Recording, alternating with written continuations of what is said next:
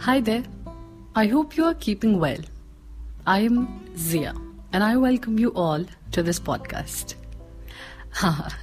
No, I have not changed overnight and no, I'm not being formal. I am just trying to sound a bit more professional today. This time because this episode is dedicated to one of the most important people in my life, my role model. In the previous episode, you heard me talking about how I lost my own best friend due to communication gaps. I told you my learnings, my experiences, and most importantly, the importance of communication in every relationship. Let me now take you through the magic of this episode. But before we get forward with my story, let me tell you a few things about role models. A role model might not have a fancy job or immense wealth. They should just be enough to inspire someone to achieve their full potential. Having said this, I also want to point out that not every role model might have a positive impact. Some can affect your lives negatively too. So, choose wisely. On this important note, let me start with today's episode.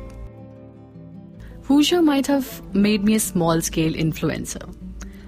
But before Fuchsia happened, I was an influencee. I have always been that person who could easily be influenced by people. Yes, I was that gullible. I needed people to tell me which flavor of Lay's was better, the green one or the blue one. My answer varied according to the people I was surrounded with. Can you even imagine that?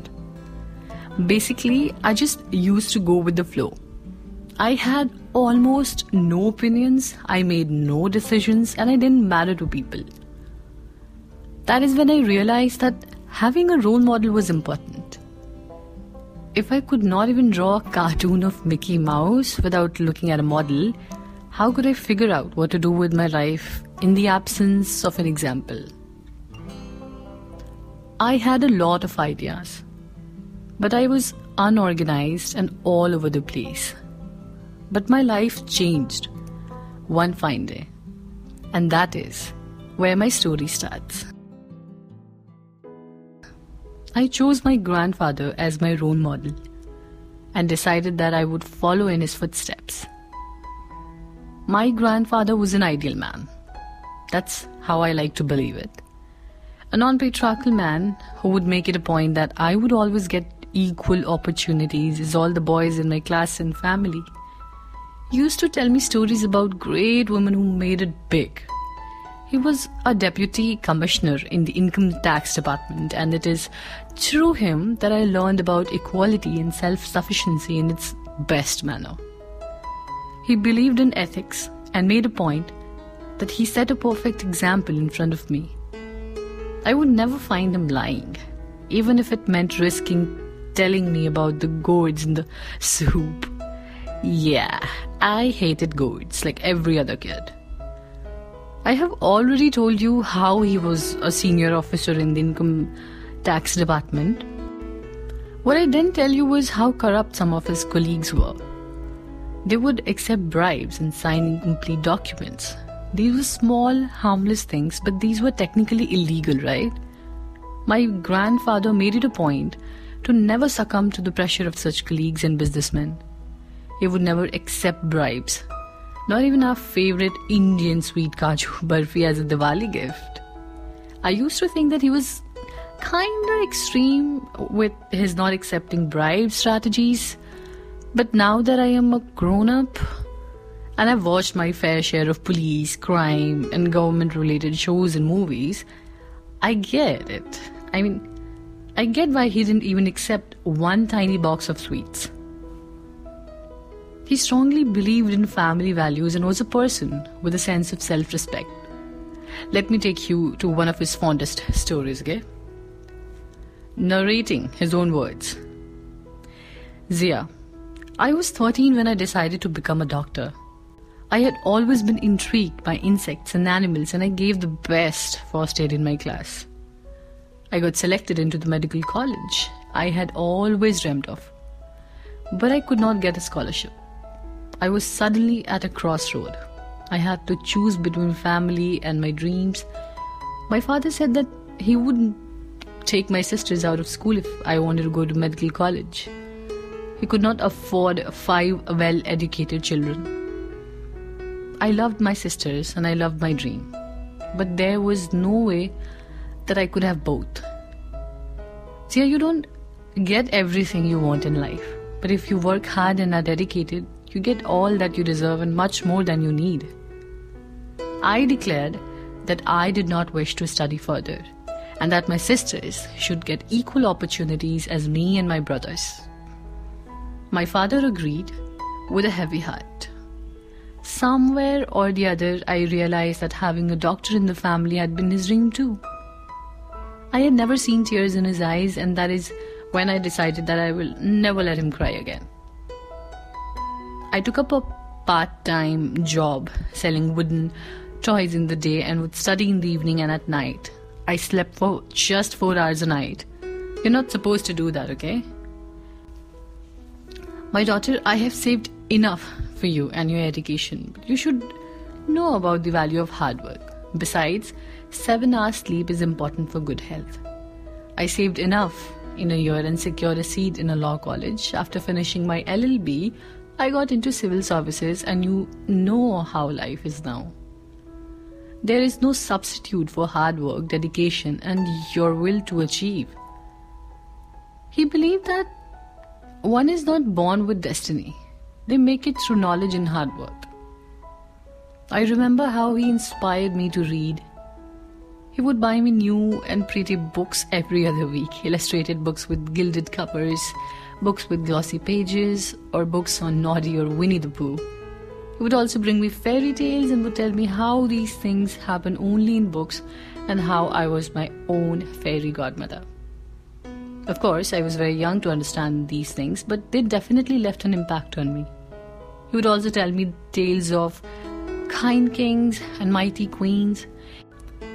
He would read me out from Vikram Betal and Akbar Birbal, the classic Indian tales where the intelligent Birbal and brave Vikram would solve all the riddles and problems and would encourage me to think critically. I think that this is where I got my skills for analysis and critical evaluation. My grandfather, he taught me how to split a word, basically a big word, into its syllables so that I would remember it. Carpenter. I was the only 4-year-old in my class who could spell a 9-letter word. Impressive, right?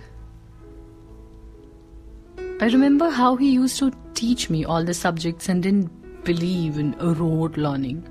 He would somehow and almost magically make me understand the concepts and would devise new and innovative ways to help me remember these concepts. Once my class teacher got so impressed by my work that she came home just to meet my grandpa. He would also tell me stories of brave and kind women who fought for their rights and got what they wanted in a man's world. The kid that I was back then, I used to ask with my wide eyes open, "Grandpa, is that even possible for a woman to do?" To which he would smirk and say, "There is nothing a woman can't achieve, Zia." My grandfather passed away a few years back, but even today, I hear him whispering this to me in times of distress and giving me the confidence I need. I remember his wide, kind smile, the smile that would make everyone love and respect him. He used to pamper me to the moon and back, and that included our Friday trips to a big confectionery store for candies and chips. Many people would come and talk to him while we were on the road and would take his hands in theirs and thank him over and over. I could guess that this would embarrass my grandfather, and that is why I used to change the topic. It is much later that I got to know about his kindness and how during the years of his service, he had done a lot for the people who would come to ask for help. I also recall how his friends gathered in our house for a cup of tea every Sunday. I used to call them Uncle Pas. It is through this mixed group of Uncle Pas that I got to know and believe in secular India. We would go to Khan Uncle Pa's house for Sevai on Eid and to Sharma Uncle Pa's for Diwali. They would all get me new books for Christmas too. Can you believe I had 7 Santa Clauses while growing up? He would tell me stories of magic and would conclude it with, there is no magic. There is simple science and optical illusion. He would tell me stories of invention, stories of valor, stories with morals, and all the other kinds of stories. Most of his stories were from his personal experiences. He would talk about his old house in Agra and his garden and tell me about the 8 different kinds of roses he had. He had black roses and blue roses too. He would tell me about the wonders of nature. Flowers, trees, shadows, birds, dogs, squirrels, lions, rains, even about the wonders of grafting. Today, I wonder if I wouldn't have grown up listening to such stories, I wouldn't be me. I wouldn't be narrating stories to you, and I wouldn't have held my confident persona intact. Whatever I am, whoever I am, it is because of him. Not everyone is as lucky as me to find a role model in their house, but everyone is lucky enough to find one. What would I be without him? I bet all of you have someone or the other in your life that you look up to. Why don't you call them up and share and dedicate this episode to them? And on this positive note, I would like to end this episode.